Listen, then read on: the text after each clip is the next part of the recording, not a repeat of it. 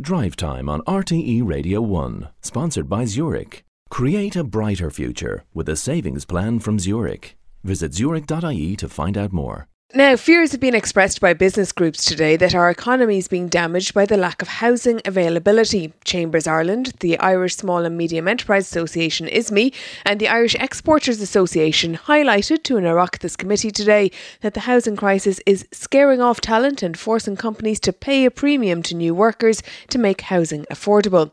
Well, for more on this, we're joined now by Neil Richmond, Minister of State at the Department of Enterprise, Trade and Employment, with special responsibility for employment affairs, and also by Sinn Féin spokesperson on Enterprise, Trade and Employment, Louise O'Reilly. And thank you both very much for joining us this evening. Minister, I'll come to yourself first. And as I said, the committee heard from employers groups today about this damage being caused to the sector, about the lack of housing availability, and that drum that we're hearing from the business community started beating a couple of months ago, and it's getting louder and louder, isn't it? Is there anything that the government can do as a matter of urgency to try and address this? Well, there's a couple of things being done, Sarah, and of course the groups that came into the committee this morning were asked to identify challenges, and it's important to state that the Irish economy is the fastest growing in Europe. We have the most people employed in the history of the state at the moment, and consumer spend is up. So the Irish economy is the envy of most countries around the world and for many workers around the world, and that's why we're seeing more people wanting to come back to Ireland who had previously emigrated. But housing, of course, Sarah, is the biggest challenge facing not just our economy but our society as a whole. That's acknowledged. It was acknowledged again in the chamber by the Taoiseach, and we're starting to see some progress there, but we'd like to see it go faster. We saw last year nearly 30,000 homes built. We'll see this year, the first 2 months this year, we've seen record commencement levels of new homes, but we want to do more. We want to get more vacant properties on stream and into the market, and crucially the biggest issue here is supply. So that's why we have the biggest housing budget, and it's all about build to try and address those very real and genuine concerns stated by the groups this morning, and ones that have come into my office on a daily basis by employers groups, employers and indeed workers. And is it time, do you think, again as a matter of urgency, to revise upwards our housing targets? They're already well out of date despite the plan only being published, whatever it is, a year or so ago. To be honest, Sarah, targets are only one thing. What I want to see is to continuously increase the amount of houses that are actually being delivered, that are being brought into stream. All sorts of houses, social, affordable, private, cost rental, apartments, duplexes, houses, everything. We need to see that continuing increase, which we saw last year, a 45% increase in the homes being built. This year, record commencement levels. We need to keep seeing this. Very, very clear challenges in the construction sector in terms of the cost of materials. That's a global strain, and the cost of, or the lack of talent in certain sectors. And there's two really clear things we're doing there in relation to bringing more workers in to build the homes from outside the EU, from within the EU, as well as really scaling up the amount of apprenticeships for people in the construction sector. Louise O'Reilly, Sinn Féin's accusing the government of being caught in an ideological quagmire in terms of housing policy. You say that only a change of government and a change of housing minister is going to truly address the crisis. So if there's a general election next year, Sinn Féin would fix it all? Well, I think what we heard this morning from the representatives of small to medium enterprises and businesses right across the state was a lot of worry and a lot of concern in relation to their lack of capacity to expand. So, you know, we're talking about companies who want to scale up. We're talking about companies who want to be in a position to attract talent, and they cannot do that. They were absolutely clear with us this morning at the committee. We're also talking now about an issue that perhaps some of your listeners might previously have associated it with maybe being an urban problem only. They were very, very clear with us this morning. ISME, Chambers Ireland and the Irish Exporters Association were absolutely crystal clear with us this morning. This is a statewide problem. It is not confined to the cities or indeed the big towns. This is right across. This is townlands, villages. This is right across the state, and it's damaging our competitiveness and their capacity to recruit and expand. The government acknowledge that there is an issue here, and they're doing what they can or what they think they can to try to address it. But I think what they need to do really, one is acknowledge that this has been an issue for years. This is not something that has happened overnight.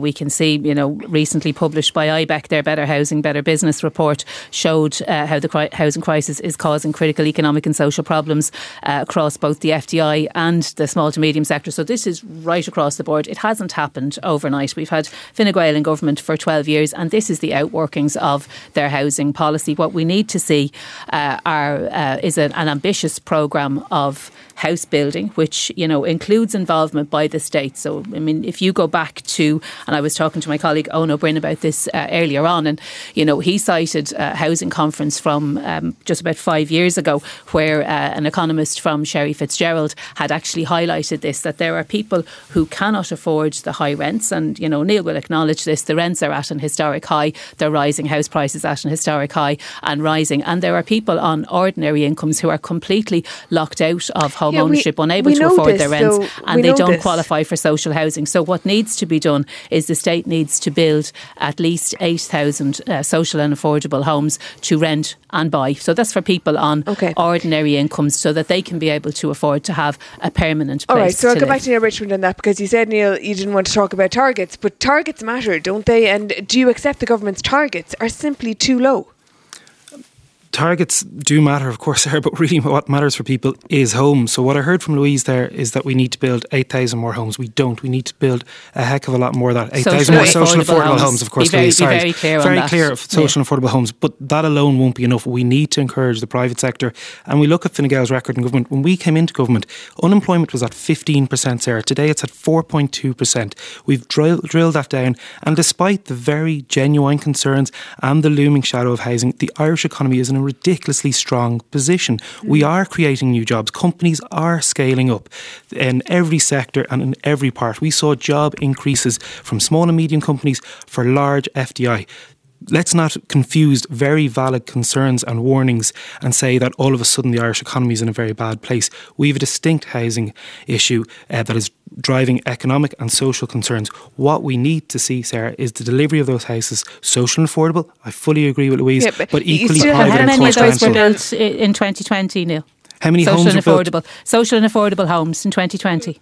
Louise, there was over 30,000 homes 2021, less than 40, and maybe you have the figures for 2022, but it's around a couple of hundred. And there's been €4 billion committed in the budget towards this. But crucially, Louise, and you know this, crucially, we saw an increase in the amount of deliveries of home last year. We saw an increase in the amount of commencements. The government are taking issue to ensure that developers who are developing public, private, affordable homes have the means to address the very clear rising costs. What we heard this morning at the Oireachtas Committee on Enterprise, Trade and Employment was the outworkings of your government's policy.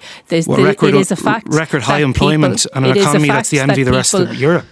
That's the outworking too. Anyone envies us the housing situation that we have now. And I think what we're looking at now, folks, if you're both speaking over each other, that want to expand and cannot do that want to grow and cannot do that, and companies that are crucially losing talent. So, you know, this is a very, very important issue. It is one which is impacting on every aspect of our social fabric now. And now we have industry representatives from micro business, small business, big business and FDI coming in to tell us that there is a serious issue. All right, I want to move on. And speaking of employment, it's been announced today, Minister, that PayPal is going to close its Dundalk office on the 31st of March and make 62 staff redundant in Dundalk and Dublin. Remaining staff in Dundalk are going to move to remote working. Is there anything more you know at this stage about what's happening?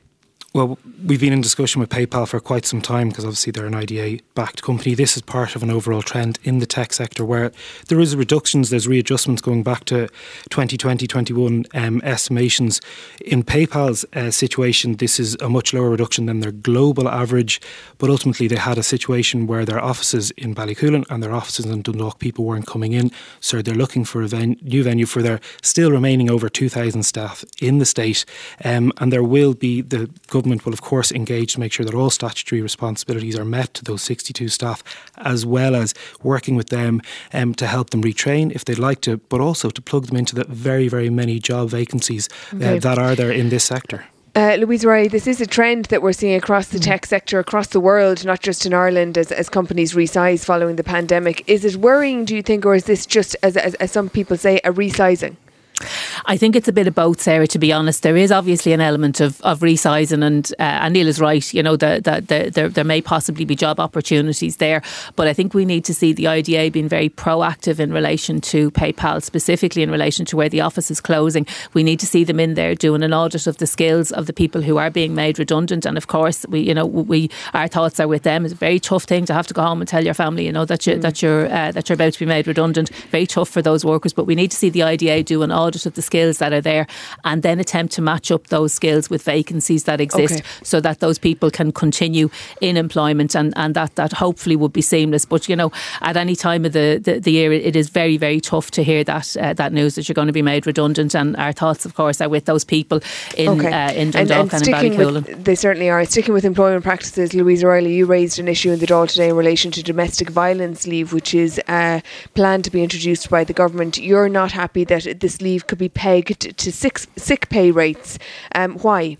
Well, because that's 70% of the rate, and Women's Aid have been very, very clear on this. If a person is in a situation where there's financial abuse or coercive control, very often the abuser will be able to tell by virtue of the fact that there's a difference in their wages that something has happened, and that might alert them to the fact that they have availed of this DV leave. I genuinely cannot for the life of me understand why the government are not ensuring that these victims are paid at the full rate of pay. That was what we were led to believe would happen, and the government have appeared to have U-turned on this. It is really, really very, very disappointing, and I spoke in the Dáil today. I addressed directly the Taoiseach on this. It was actually the Minister O'Gorman that responded, but I addressed my question directly to the Taoiseach, and I started my contribution by saying I am raging that I have to raise this with you again, and Sarah, I am still raging. There is time for them to pull back from this, to ensure that the debate is pulled in the Shannon, and that we get this right. We are talking about victims of domestic abuse who really do need this support. What is planned here, Minister? And do you take the points Louise O'Reilly makes on board?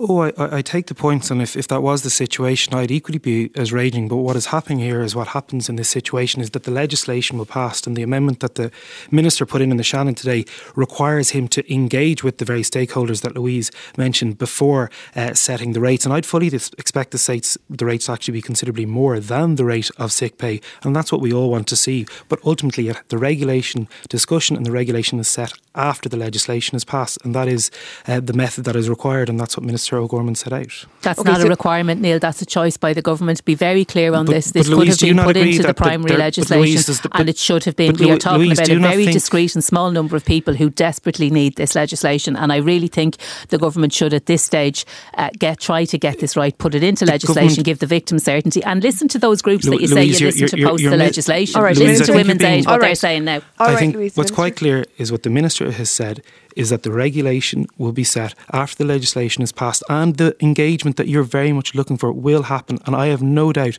that will deliver a package that is what is deserved here. And I don't think we should be preying on fears and say it just needs to go back to primary legislation, when ultimately that is what has happened through regulation. That's the way it should be. Just to be absolutely clear, Minister, your expectation is that it will be in line with international best practice, and that the domestic violence leave rates will be full pay?